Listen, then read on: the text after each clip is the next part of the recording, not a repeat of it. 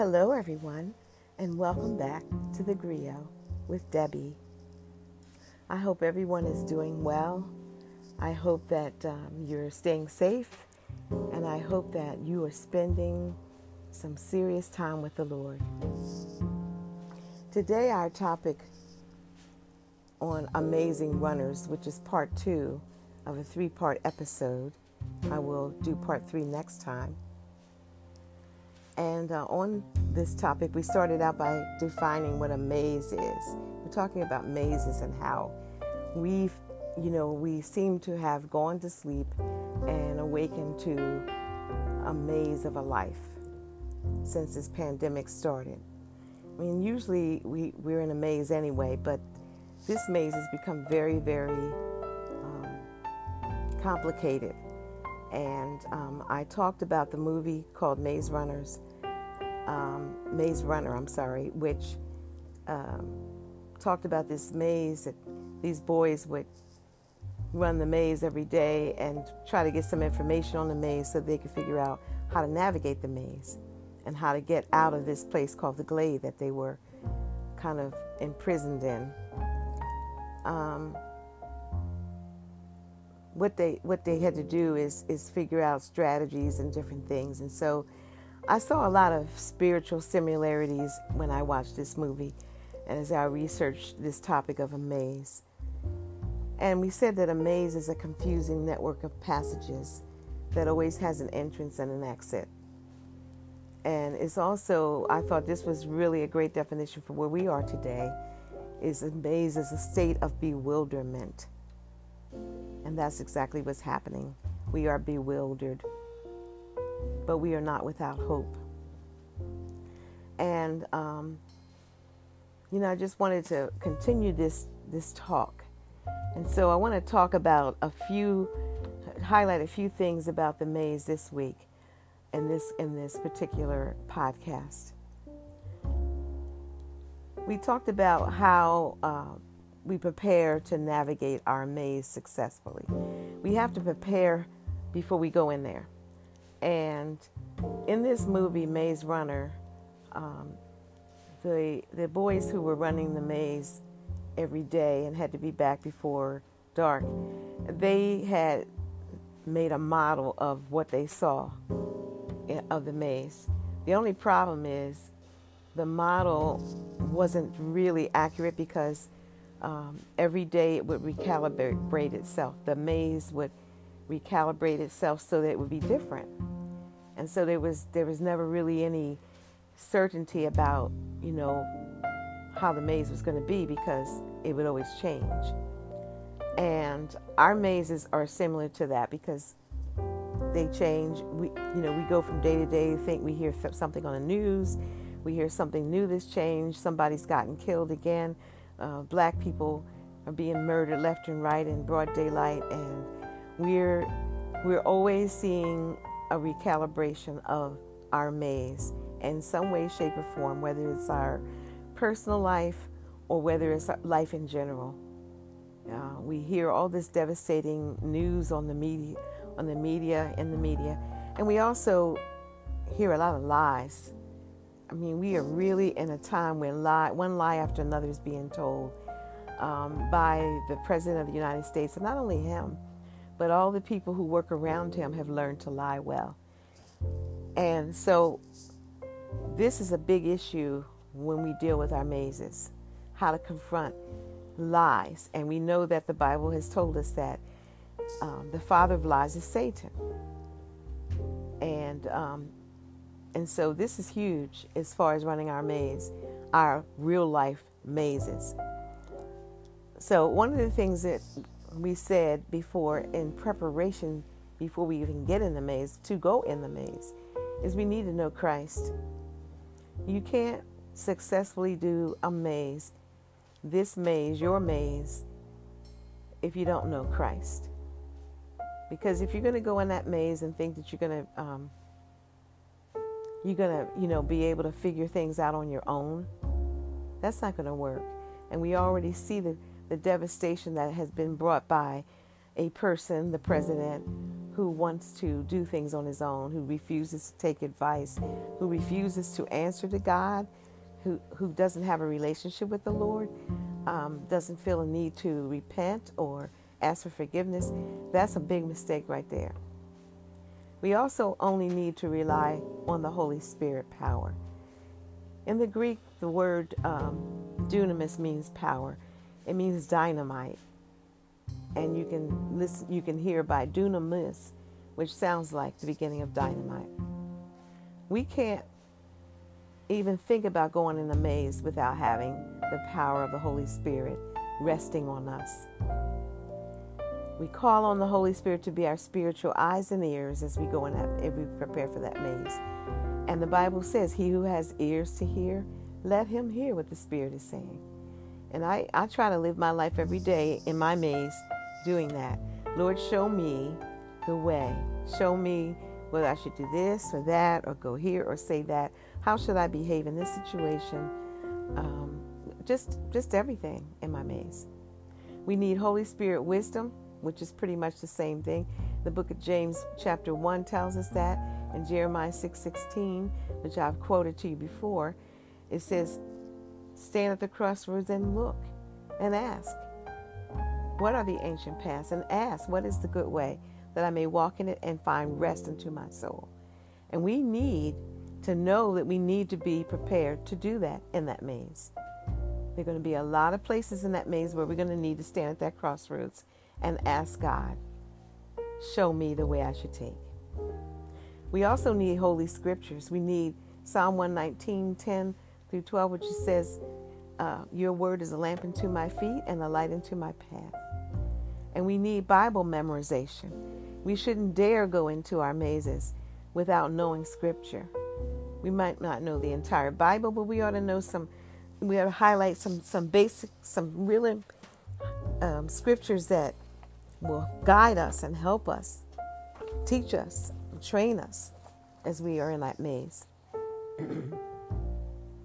We need to have a solid biblical worldview and the practice of living it out no matter who or what. So I advise you to figure out now, what is your biblical worldview? Do you have one? Or are you living out the world's worldview?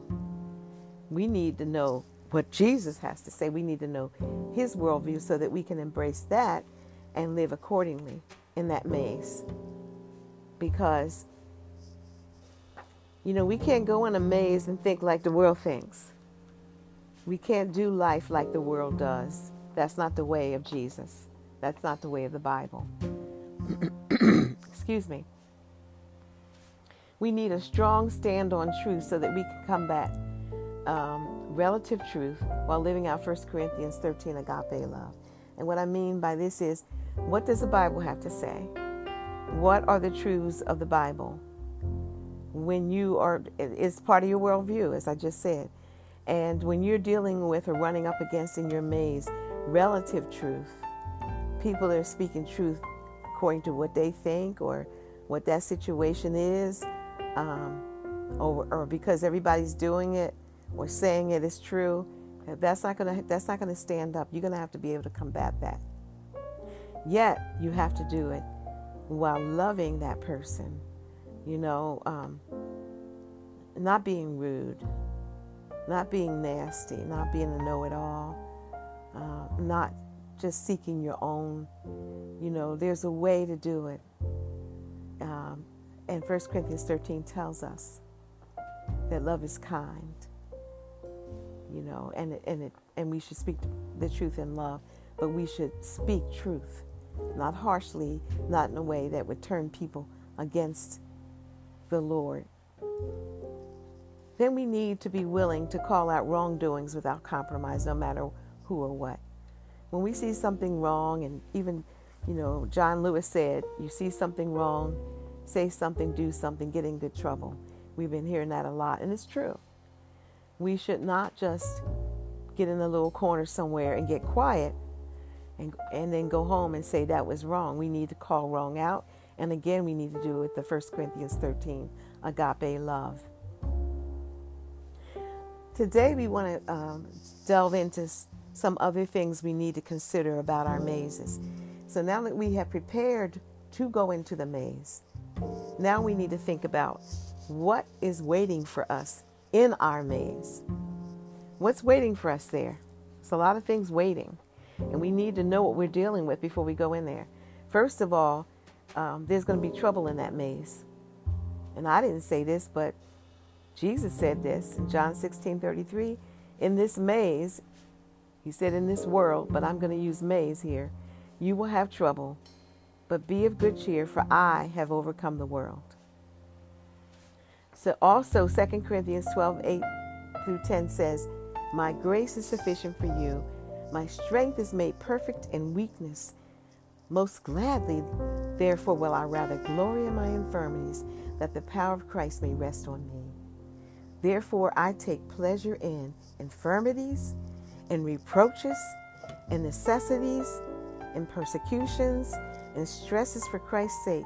For when I am weak, then I am strong. So we're going to have trouble in that maze. That's one of the things we're going to see in there for sure. Jesus didn't mince any words. He told us we were going to have trouble. So we shouldn't be shocked, although I'm ashamed to say sometimes some of the things that show up in my maze, I'm kind of shocked and overwhelmed a little bit. But he told us. He didn't say you're going to have everything going well for you. Everything's going to be perfect. You know, you're going to have flowery beds of ease. He didn't tell us that.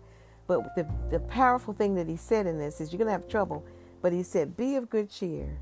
Keep your spirits up, because I've overcome your maze. I've overcome your world. I can handle it. You just hang with me. And then he tells us something that we really need to know. We need to have his grace to deal with that trouble. And so this scripture, 2 Corinthians 12:8-10, I wanted to break that down and do a word search on a lot of the words that are in that scripture.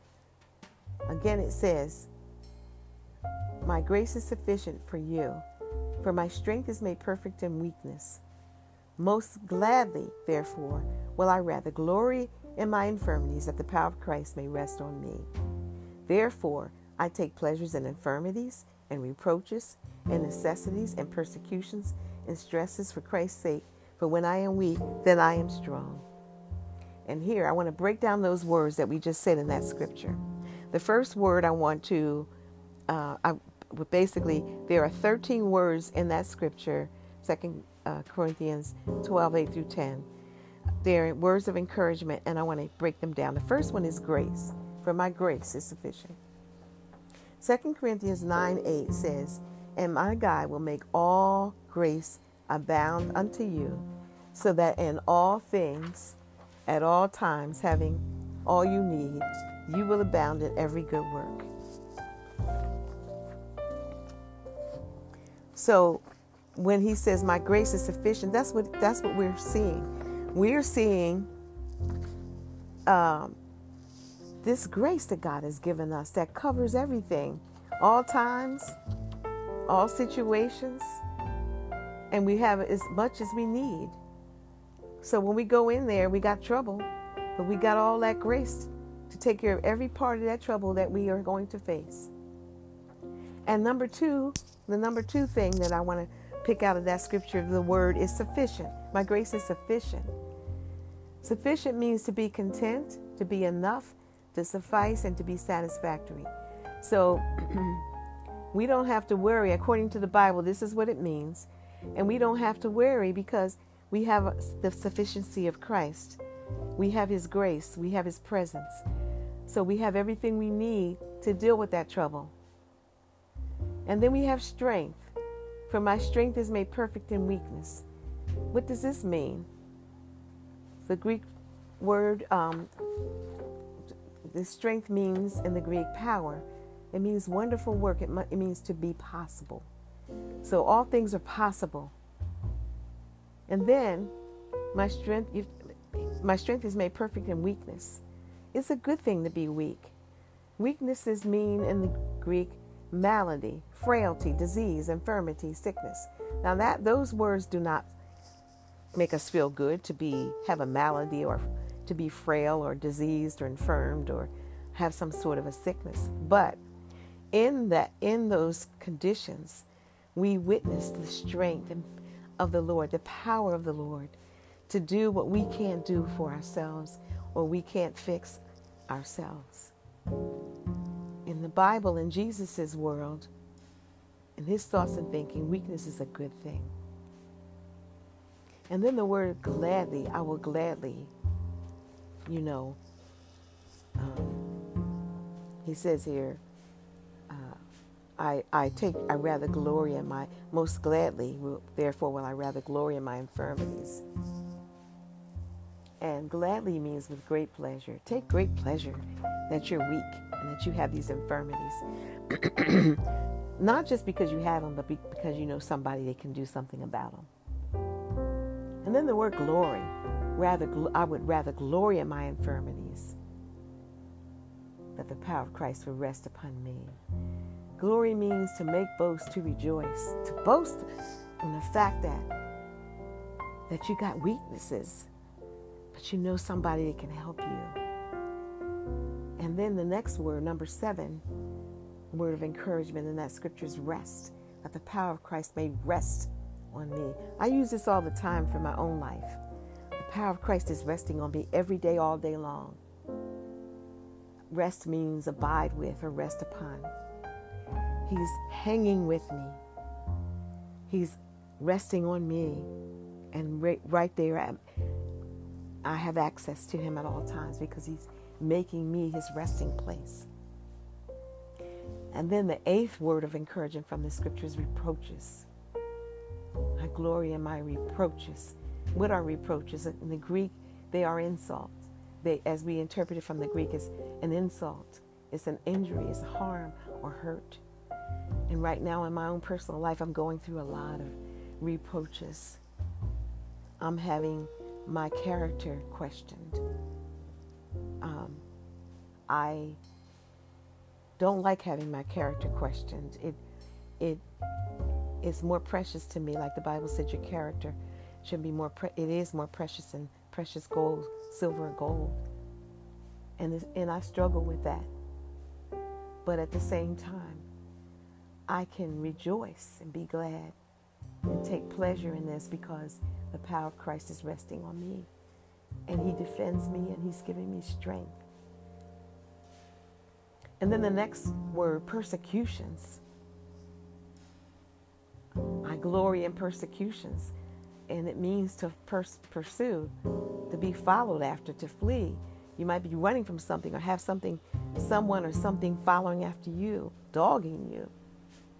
But you glory in it because, again, you know that you have the power of Christ resting on you and he's going to fight with you. He's made you his resting place. He's with you all the time. And he said, I've overcome your maze. The 12th word of encouragement in this scripture is weak, impotent, to be diseased, to be sick, to be made weak. Like I said earlier, Jesus loves it when we are weak. He loves that because then his power, his strength can be shown through us to a point where people will look up and say, what? How did that happen? And then the 13th word that's found in that scripture is strong. When I am weak, then I am strong. So weakness equals strength. Not in the regular world, not in the real world, but in God's world, it means strength. And this word means powerful, capable, or possible. And you can do all things through Christ who gives you strength because he gives you that strength. Because why? He's resting on you. He's made you his resting place. He's made you be able to deal with the impossible because he has given you power and strength in your weakness. So when you think about a weak person, you don't think about somebody that's going around bragging off who they are or bragging off what they've done or bragging off the fact that they know everything and look how good I am and look what I've done. It reminds me of Nebuchadnezzar in the Bible. Look how great a kingdom I've built. Look how great I am. I have this tower here that's made of solid gold and all this. that's not the kind of person that God is going to empower. He's going to empower those who are humble, not the arrogant. Another thing that we're going to find in our maze is our blessings. Now you might say, well, why would we need help with blessings? Well, Psalm 103, 2 through 18 tells us not to forget his benefits, which are his blessings. That means his healing, his sustenance, that he renews our strength, that he gives us compassion, mercy, and delivers us from death. We are not to, a lot of times we can't deal with blessings. Some of us receive the blessings of the Lord and we flaunt it. We don't ask God for wisdom on how to use it. Maybe we come into some extra money and we might tell people, like, I came into this money, but what are you planning to do with that money? Is there some way you can help somebody with it? Should you be praying and asking God, are you paying tithes on it? Are you paying tithes? I've paid tithes on cakes. I've made cakes for people and sold cakes. Or if I gotten extra money, or there have been times that my husband, when he was working, he would get a bonus and he would give me some of the bonus and I would pay tithes on that. I mean, are you asking God to show you if you were able to buy a new house? Were you asking God to show you how to use that not only as a blessing to you, but how can you use your house as a blessing to other people? When we moved into our house, before it was constructed, I may have mentioned this before they even cleared the ground to start the building, to start the foundation, we prayed over this house and we asked God to help us to use it as a blessing to him, to glorify him, and using it as a haven to help other people who had trouble, a place where people could come. And we have had people come here. We have had a neighbor come here who was in trouble, a couple of neighbors, one that lived in our development and one in another nearby development, come here and late at night and say, I'm in trouble, and needed a place of refuge where they were being domestically abused. We've used our home to have retreats here for people to be refreshed. And we've raised grandchildren in this house, 2 sets who were homeless because of a fire or they were going to be homeless. And that's just some of the ways. I can't tell you all the Bible studies we've held in this house. So we don't just see our blessings, my husband and I, as just something that God has given us. We want to know, okay, Lord, how can we bless? So we need to be praying that we need to ask God, how should we use the blessings that you've given us? And that includes things like your health. That includes the fact that you woke up that day. What can you do to glorify God? The blessings of having a car to drive around, or whatever everything you have is a blessing from God. So we should always be praying about our blessings. A lot of times we pray about the trouble we get in or the problems we have, but we forget that we need to seek God's wisdom on how to use the blessings that he's given us. If we don't, what good are they? They're just helping us, but they're not doing anything to serve other people in Jesus' name. Also in the maze, we're going to run into dead ends. We're going to run into situations where we're going to come to a dead end. The movie Maze Runner, they ran down these halls and they come to a dead end and they had nowhere to go and they had to go back up a different way. What do we do when we get to a dead end? Jeremiah 6:16. Stand at the crossroads and look and ask, Lord, where do you want me to go? Show me the way I should go. Mark time. When you can't go up or down or go forward or backward or the sides, just mark time until God shows you. And Jeremiah 29, 1 through 11. People always quote Jeremiah 29:11. But you need to read it in its context and get a richer appreciation of it. If you go back to the first verse of Jeremiah 29, the prophet is telling the people on behalf of the Lord, he's the Lord's mouthpiece. And he's saying to them, basically, they're in captivity. They're in Babylonian captivity. He's saying, I know you don't like where you are. I know you don't like your situation. You come to a dead end, basically. And this is where you found yourself because you have been disobedient to me. Then he says, what you need to do is go on with your lives.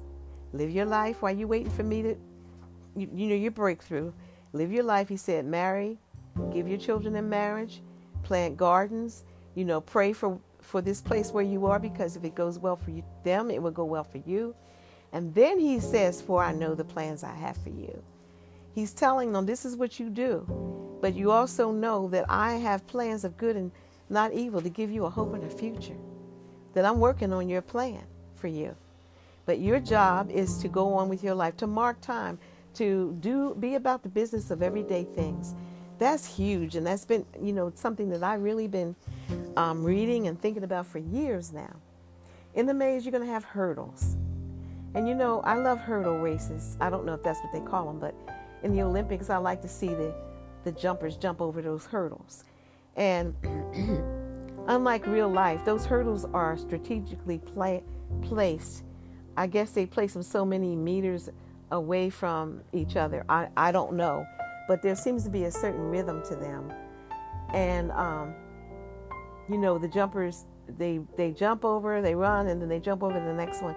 And there's I guess because I'm a musician, I see that as a certain rhythm that they have. But when you're in a maze, a real maze, and dealing with hurdles, it's not set up like that. You don't have them, lined up in a row and and so many meters from each other or whatever, and jumping over them so you can anticipate the next one. Our hurdles are coming every which way with little or no warnings. They are all over the place. They're not in a straight line. They might start out in a straight line, and then they move over to the right some, and they might move over to the left or in the middle. And then you might have one here and one over here and one quick one after another one in succession. We have to be prepared in our mazes to duck, to jump, and to dodge these hurdles that are coming up on us. And one of the most beautiful scriptures I know that tells us about this is Habakkuk 3:17 through 19. He makes my feet like the feet of a deer. He enables me to go on the heights. And this scripture that I just quoted comes after the prophet Habakkuk says, though the fig tree does not, the fig tree does not bud, and there are no grapes on the vine, and he goes on to say, though this or that, though the olive crop fails, or there are no grapes on the vine, though there are no sheep in the pen or cattle in the stall, he says, I will rejoice in the Lord. I will be joyful in God, my Savior. The sovereign Lord is my strength. He makes my feet like the feet of a deer. He enables me to go on the heights. Now, what is he saying here? No matter what the hurdles are, no matter what I have to jump over, no matter how close they are to each other, how far apart, whether it's zigzag or whatever way that the sequence that they come in, I'm going to still rejoice in the Lord. And he says, the Lord gives me the feet of a deer. So when I researched this, I found out something very interesting. There's a deer called the hind deer, and this is a deer that Habakkuk is talking about here, and also in other scriptures in the Bible. It's a deer called a hind deer, whose hind feet are made especially for climbing mountains. And the hind feet fall. This is amazing. The hind feet of this deer, this particular type of deer, fall exactly where the front feet have been.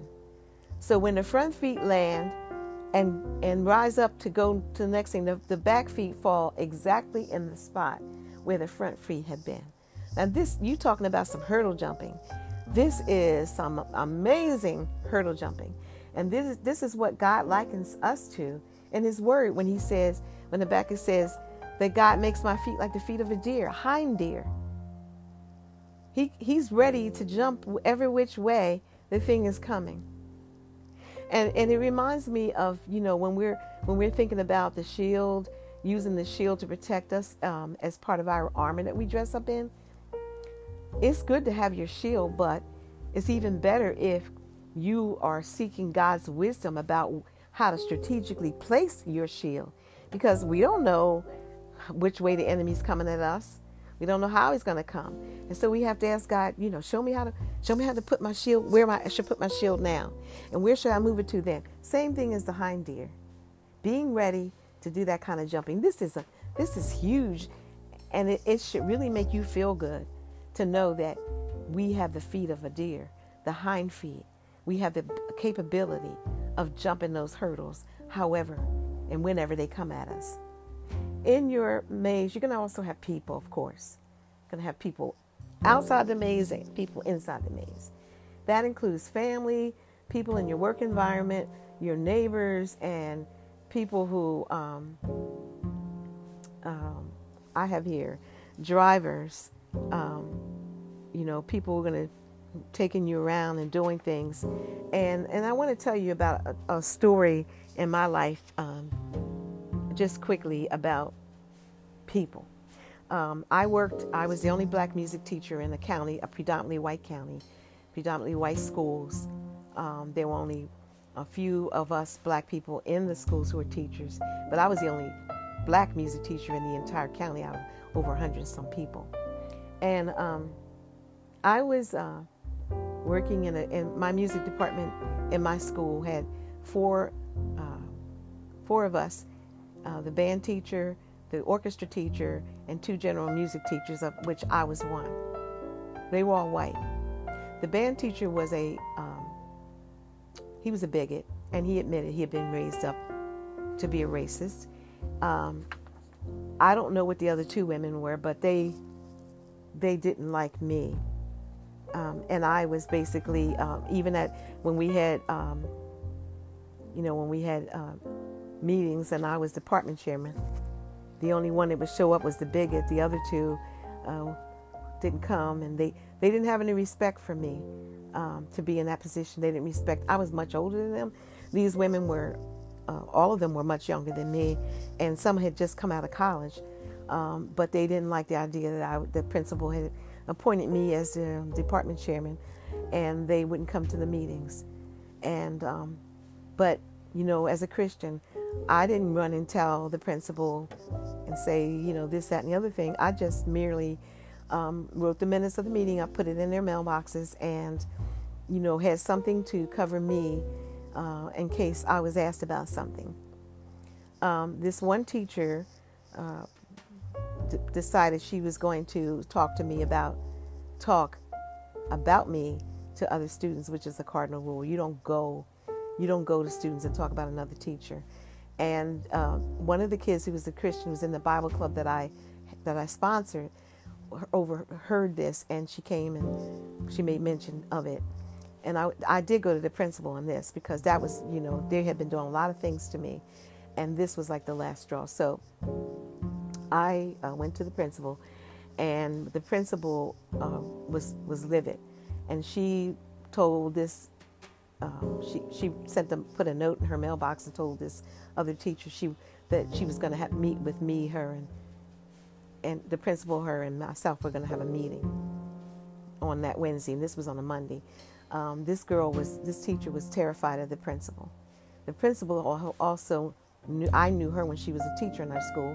She was the principal, and she showed me favor. She loved me. She used to always talk about how she wished she could bottle what I had and give it to other teachers as far as my teaching skills and how I related to the kids. Well, she was calling a meeting 2 days later, and this girl was terrified of the principal. So the principal was also white, and she came down to my room that day after school and said, I understand that we're going to have a meeting. Can we talk about it, just the 2 of us? And she didn't want to go before the principal. And I said yes, and she came in the room.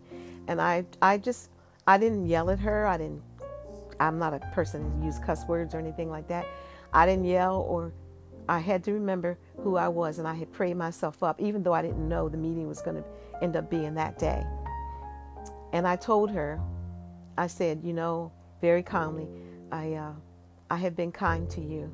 You were a new teacher. You didn't know how to teach 8th grade music, and you came to me, and I stayed late after school, giving you ideas from my plan book and things that I had done, inviting you to come to my classroom and observe me. And I knew you liked pound cake, and I would bring you pound cake in a lot. And I said there were even times, when you had personal problems, your personal love life or whatever, and I would stay after school late talking to you about these things, giving you time. And then you would do this kind of thing to me. And this girl bawled. You would have thought I was screaming at her. She bawled and she kept saying, I didn't do it. But she was bawling and so bad that I had to go get her some tissues. And the point I'm making here is that I didn't fight evil for evil. I could have gotten in there. I know how to get with people. You know, I worked in the public with parents, and irate parents. And I can go on that level. But I chose not to. I chose to do it God's way. I chose to just speak truth and speak in a kind tone of voice. Do the 1 Corinthians 13 thing. Not be rude, to be kind and all that. And it brought deep conviction on her. And she cried up a storm. And so when we go in there, we're dealing with people, but the Bible also says in Romans 12:18, as much as possible, live peaceably with all people. And Proverbs 15:1 says, a soft answer turns away wrath. Ephesians 4:32 says, be kind to one another, tenderhearted, forgiving one another, even as God in Christ forgave you. Also in our maze, we're going to have grievers. In the movie that I told you, Maze Runner, they had these things in the maze called grievers, and the grievers were very harmful. They were like spider, kind of, spiderly looking creatures, and they would actually sting anyone that they caught in the maze. Ephesians 6:1 says, put on the whole armor of God, that you may stand against the wiles of the devil. The grievers want to infect us. These are people in situations in our maze that want to infect us with the venom of deceit, heartaches, disappointments. They want to discourage us and incessantly tempt us to give up by using a slew of smoke screens. And I recently had something like that happen in a situation that I'm going through now that I'll be going to court about next month, October 5th, where some big smoke screens were set up, and I almost bought into them. And I had to remember that God's truth was behind those smoke screens, and break those smoke screens down and see truth. The grievers will also infect us with emotional stress and strain, anxiety, pain, and anger that may leave us wondering where God is and why he's allowing all this to happen. Excuse me. We're also going to see in our maze lemons, Romans 8:28, and we know that God works all things together for good to those who love him, to those who are the called according to his purpose. And my knee replacement therapy was an example of that. I talked about that in one of my other podcasts. I had to go through some bad experiences with my knee, all the knee surgeries I had, and the therapy. And from that, God brought about a wonderful book.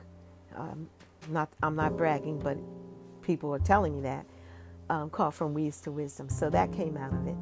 And I've had a whole lot of situations where I ran into lemons in life, and where when I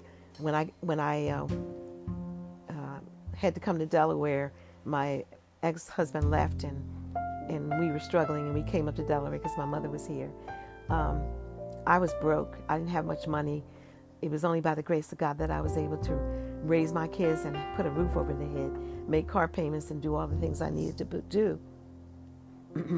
But God gave me, a few months after that, God gave me, excuse me, a ram in the bush, because I was allowed to transfer from my old retirement system to my new retirement system. The new one wasn't as good, but I was able to get $10,000 cash from my old system when I transferred over, and I was able to pay some bills, get a new car that I badly needed. I put a down payment on it, and I was able to get my head above water a little bit so that I could, be freed up somewhat. And that worked to my advantage too. So God, I can tell one story after another. Now, the next thing is, what do we take into our maze? What do we take into our mazes? I'm going to just do a few of these because of the time, and I will continue some of these things next week in part 3 of the Amazing Runners podcast. We want to take into our maze. I'll deal with 2 things to start out, and I'll do the rest of these next time. we want to start out by taking the Holy Spirit in our maze. Now, if we're not saved, we're not going to have the Holy Spirit to take in the maze. He dwells, he resides within us. He rests on us. He is our comforter, our paraclete. He walks alongside of us. He's our cheerleader. He's our convictor, our comforter, our spirit of truth and righteousness, our teacher, our wisdom, our vision, our source, our creativity, our discerner, and our tester of spirits. What more could you ask for? You got all that with the Holy Spirit. Now, and you want to take, another thing you definitely want to take into your maze is scripture in the Bible. Again, Psalm 119, 105. Your word is a lamp unto my feet and a light unto my path. And Jesus lights our way. His word lights our way when we're in the darkness, when we don't know what to do, when we're at the crossroads, when we run into a dead end. You know, he's our light. And so his word is our light, and we need to take that. Now, next week, I'm going to talk about the other things that we need to take into our maze: people, faith, prayer, peace, experiential knowledge. Those things I'm going to address next week. And I'm also going to address, Lord willing, next week, what should our attitude be in the maze? What should we be when we get in that maze? What should we be like? What should we be? And so I'm going to talk about those things, and that will take us to hopefully the final part, which is part 3. But there was so much to this that this is why I haven't done a podcast lately, because I have been really, really thinking and researching about what I wanted to say. This is huge, this maze thing, and I didn't want to treat it lightly. So it took me some time to gather my thoughts, to do some studying and preparation, and it ended up being a 3-parter, which I didn't even think it was going to be but one part. But it's a 3-parter, and don't be surprised if it ends up being a 4-parter, because I have so much material to share with you. I hope that these teachings on the maze are being a blessing to you. I hope that you are finding some good wisdom in all of this to help you with your daily maze. Our mazes are very different. They're the same, but they're different too. We're all dealing with this stuff going on in our country. But the difference in us and people who don't know the Lord is how we deal with it. How do we deal with this bad news every day, and things that are overwhelming, and the things that our leader is doing, and the things that our Congress is doing? How do we, we should be different. We shouldn't be like the pagans, like the Bible says about when we lose a loved one. We shouldn't be reacting and thinking and behaving like the world does. We should be a light in our mazes to others, so that they can find their way through their maze and maybe even find Jesus along the way. So I hope you're being blessed, and I hope you're looking forward to the next part, because I think this is some rich material that the Lord has given me, the Holy Spirit has given me, and I definitely don't want to keep it to myself. I want to share it. I want you to be blessed by it. And I'm encouraging you not only to listen to the podcast, but share it with other people. That's how it gets out. Share it with friends across the country who don't live around you, or people who are around you and your family, people who are in your prayer group or your Bible study group or in your church. Please share these, because they are meant to be shared. It's a podcast. And we listen to other podcasts all the time with people saying all kinds of stuff, but we need to be listening more and more to the Word of God, to what saith the Lord. And so let us conclude with prayer. Heavenly Father, I want to thank you for this podcast, for giving me the idea of the Griot with Debby, and for leading me in the paths of what I should say and do, and the topics that you are choosing for me to talk about, and the research and preparation, which is not tedious for me, Lord. It's a joy. I love it. I'm a teacher. I love to learn, and I love to teach. always did all my life, as far as I can remember back. And I'm excited because I want to share what you're giving me to other people. It's good news, and I want to share it, dear God. And I ask you that if I'm saying anything that's wrong or misleading, I ask you to forgive me, Lord. I know that, you expect certain things of me as a teacher, leader, someone is speaking on your behalf, and I don't want to mislead anyone. And Lord, I want to pray for those who are listening, people I know and people I do not know, people who are going through some stuff in their personal lives, with their families, children, adult children, grandchildren, whatever the situation is. I know because I'm struggling with some issues now regarding my grandson. And I pray, Father, that you would speak to their hearts, give them encouragement, give them new ways to think about their maze, give them scripture, help them to know that if it's okay if you run into a dead end, if you don't know what to do, it's okay if you're weak, because you're there, lighting the way, showing us another way to take, or what to do while we're waiting for you to remove that barricade or that dead end or that hurdle, helping us to have those hind feet to go over those hurdles. That's amazing. And so, Lord, I also want to lift up this situation we're living in this country. I pray for the president. I pray for all those politicians who are leading our government in one way, whether it's local, state, or federal government.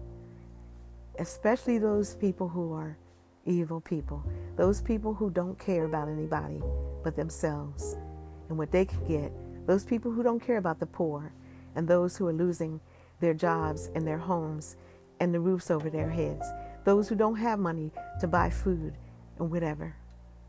I pray, Lord, for those people, that they will have a divine intervention, you will divinely intervene in their lives and show them you and the truth, and show them that their hearts need to be cleansed, that they need to be saved, that they need to have compassion on other people, Lord, and not just say or think, I got mine and I don't care if you get yours. I pray for the president, who's doing a lot of lying, cheating, stealing, and corruption. And I ask you, Lord, to speak to his evil heart. He doesn't even appear to be a human being, Lord. And you are the only one that can get to him. So I'm begging you, please get to him and change him. I pray that he won't go to hell. And I pray that he will stop doing all these evil things to hurt people, to break people, to discourage people. Father, I pray for those in our government who are trying to make the right decisions. None of these people are perfect, and they all have their share of blame and problems to go around. But we do know that there are people in our government, some politicians who do know you, and some who are trying to do right by the people. Some who are fighting for people to have, their jobs and to have stimulus help from the government as they are going through things. They've lost their businesses or whatever the case, or lost their jobs and don't even have a roof. I saw something that devastated me, Lord, on a video with an old woman being evicted from her home, and she was sitting out there on her walker. It just hurt me to my heart. And I wish that I could help all these people. I know I cannot. But these things shouldn't be happening. And I pray that you would do something about this, that you would give us a president who will have a heart for the people, one who will know how to go to you and pray to you and say, Lord, show me how to lead, show me how to help people, show me how to do the best I can to be the leader you want me to be. That this leader would be be somebody like a Josiah or a Hezekiah or a Jehoshaphat. We pray for that, Lord, in Jesus' name. And I pray also for those who are being evicted, those who are without food and clothing and shelter, those who are going to be making more homeless, rising up the statistics of homelessness on the streets. Lord, I pray for those who've lost their businesses. I pray for those employers and those landlords who are caught in the middle too, who don't know they have to pay somebody too, and they don't really know what to do. Father, we need in this country is compassion. We need 1 Corinthians 13 love. We need kindness. We need people to get out of their comfort zones and write checks when they can. And I know I'm trying to do that for the local food bank, is to write a monthly check to help those who are victims of all of this mess that's going on and who need food. And how wonderful it makes me feel to know when the letter comes back from them to tell me these people were helped before they were helped. Oh God, help us. And I thank you for you being God, for you being in the power that can rest on us if we know you. And that you did not leave us as orphans, that you're here caring and loving on us and for us, and still giving us hope in the midst of all this mess. I pray that for the entire world and for all those dictators and people who are being treated badly all around the world. Come quickly, Lord Jesus. We thank you and love you. In Jesus' name we pray. Amen. And may the Lord be with you. I love you, and shalom.